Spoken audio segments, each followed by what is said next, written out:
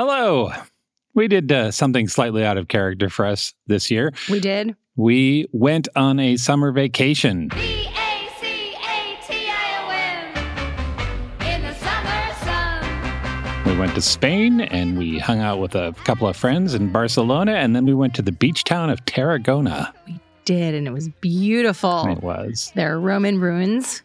We ate patatas bravas Yep. every day. We had several rounds of vermouth. Yep. And there was lots of splashing in the sea because it was very hot. All of which is our explanation for why there is no new episode of the Library of Lost Time this week. Our apologies. Instead, we're replaying this episode with books from two beloved authors who are great summer reads and the story of our favorite street artist. We hope you enjoy it.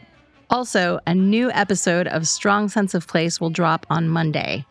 We're riding all the rides and eating all the popcorn on our virtual trip to amusement parks. And now the Library of Lost Time. Coming up, a thriller about a team of female assassins. A fairy tale from one of the world's most famous authors. Plus our distraction of the week. I'm Mel. I'm Dave. This is the Library of Lost Time. This book is at the tippy top of my TBR this week. It's Killers of a Certain Age by Deanna Raybourn. Yes, that has you all over it. I've been excited about this book since I heard the premise like a year, maybe a year and a half ago. Here it is. Okay. When they were college-aged, 4 women were recruited by a government agency called the Museum to assassinate Nazis. And for the next 40 years, they went after dictators, drug smugglers, arms dealers, and sex traffickers.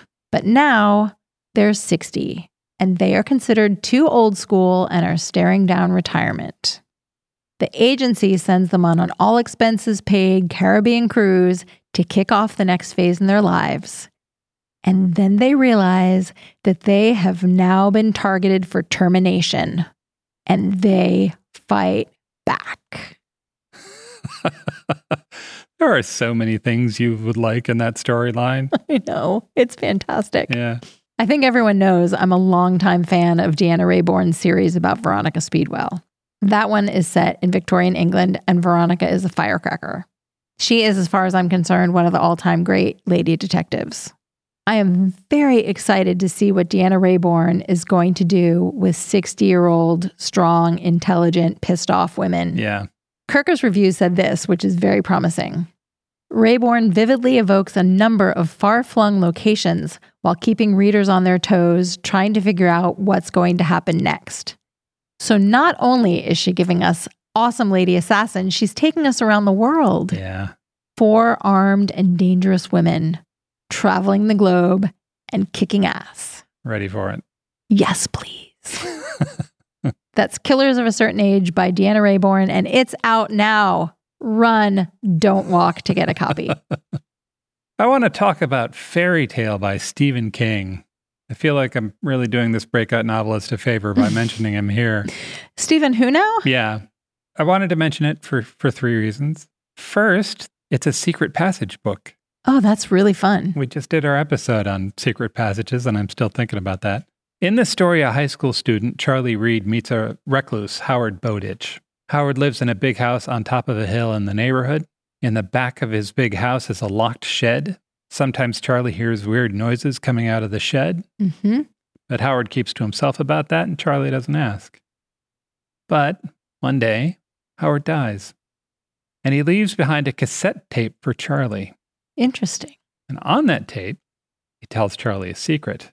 Inside the shed, there's a portal to another world. Oh, come on.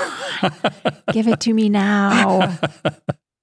The second thing that attracted me to this book is that it started because King suffered a bit during the pandemic, like the rest of us. And he asked himself, what could you write that would make you happy? That is really sweet. Yeah. So I'm curious about the answer to that question. And the third thing is that I've enjoyed Stephen King's work more as he's aged. Mm-hmm. I think his later work is better. The book is called Fairy Tale. It's by Stephen King. It is available just about anywhere you can find ink on paper. I love his horror novels, but I love his tender novels even more. And this sounds like maybe it has a little bit of both. Yeah. I'm excited about that. Yeah, same. And now our distraction of the week. Today, I want to tell everyone about a street artist who's making the world a more beautiful place. She's Polish and based in Warsaw. Her name is Elżbieta Dimna, but she goes by the street name NeSpoon. NeSpoon. Her mission seems to be to cover the world in lace, and she uses different artistic tools to do it. She literally beautifies the street by filling holes and gaps with ceramics that have been imprinted with delicate lace patterns. She's also woven installations made of string in hallways and trees that look like spider webs constructed of lace. But my favorite of her works are her murals. She creates traditional lace patterns on an epic scale, covering exterior walls of buildings with massive pieces of lace. She starts with a solid background of gray or golden yellow, pastel pink, terracotta, baby blue, like soft Easter egg colors in the background. And then she uses white spray paint to create champloya lace. It looks like delicate pieces of lace have dropped from the clouds and draped themselves over the building. You've shown me some of the photos of her street art, and it's gorgeous. It's really lovely. It really is. Particularly in the right setting, right? Particularly in the sort of the old Polish towns and such. This summer, she's created new works in France, Spain, and Italy, which I will link to in the show notes. I love to look at her Instagram and see where she is, because she's been all over. The piece that first caught my attention was one she did in Calais, France. There's a museum of lace and fashion there. And she went into the catalogs in the museum archive and found a pattern from 1894 and then recreated it on the facade of the museum. That's cool that she got the design from the museum archive. That's my favorite thing about her work. She's always inspired by the local context of whatever she's creating. Right. I'm going to share a quote from her. Okay. I always use local lace patterns if they exist. I check local museums. I respect and commemorate the emotional bond between individual patterns and particular cities, or even particular groups of lace makers. If there's no tradition of lace making in the area where I work, I ask for lace in the homes of elderly people living nearby. Oh, that's so nice. I know, it's so sweet. All of this is also evident in some work she did in a small village in Spain. Belorado is on the pilgrimage trail in the north of Spain. And there's a town square called Plaza de San Nicolas. It's surrounded by 8 buildings. And in the center is a court where women play Bolo Bellaferrano. That's an outdoor bowling game that's played only by women. So when she went to do her installation, the local woman invited NeSpoon into their homes, and she learned about lace patterns that had been stitched by nuns in a nearby monastery. Wow. Okay. So she based her murals on those traditional patterns. And she said that while she was painting every day, the older ladies would stop by to chat with her and share their memories of the place. And they brought her fruits and sweets and kept her company while she was painting. Oh, that's nice.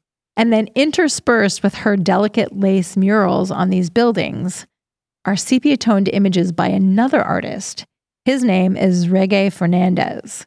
And he based his works on photos from 1917 of women watching and playing Bolo Bellaferrano. So there's this really awesome juxtaposition of their styles. Yeah. It's just beautiful. And there's a photograph, which I will put in the show notes, of women playing the bowling game surrounded by these murals in their town square. It's just beautiful. And that's one of the things I find so moving about NeSpoon's art, aside from it being lovely to look at. She's bringing attention to traditional women's art form that is often overlooked. Yeah. Women have been handmaking traditional textiles for centuries. It takes a lot of skill and a lot of creativity. And with her art, NeSpoon is celebrating this tradition and also combining it with modern street style art. It's very cool and really moving. Visit strongsenseofplace.com/library for more details about the books we discussed and to put your eyes on the work of NeSpoon. Thanks for joining us in the Library of Lost Time. Remember to visit your local library and your independent bookstore to lose some time yourself. Stay curious. We'll talk to you soon.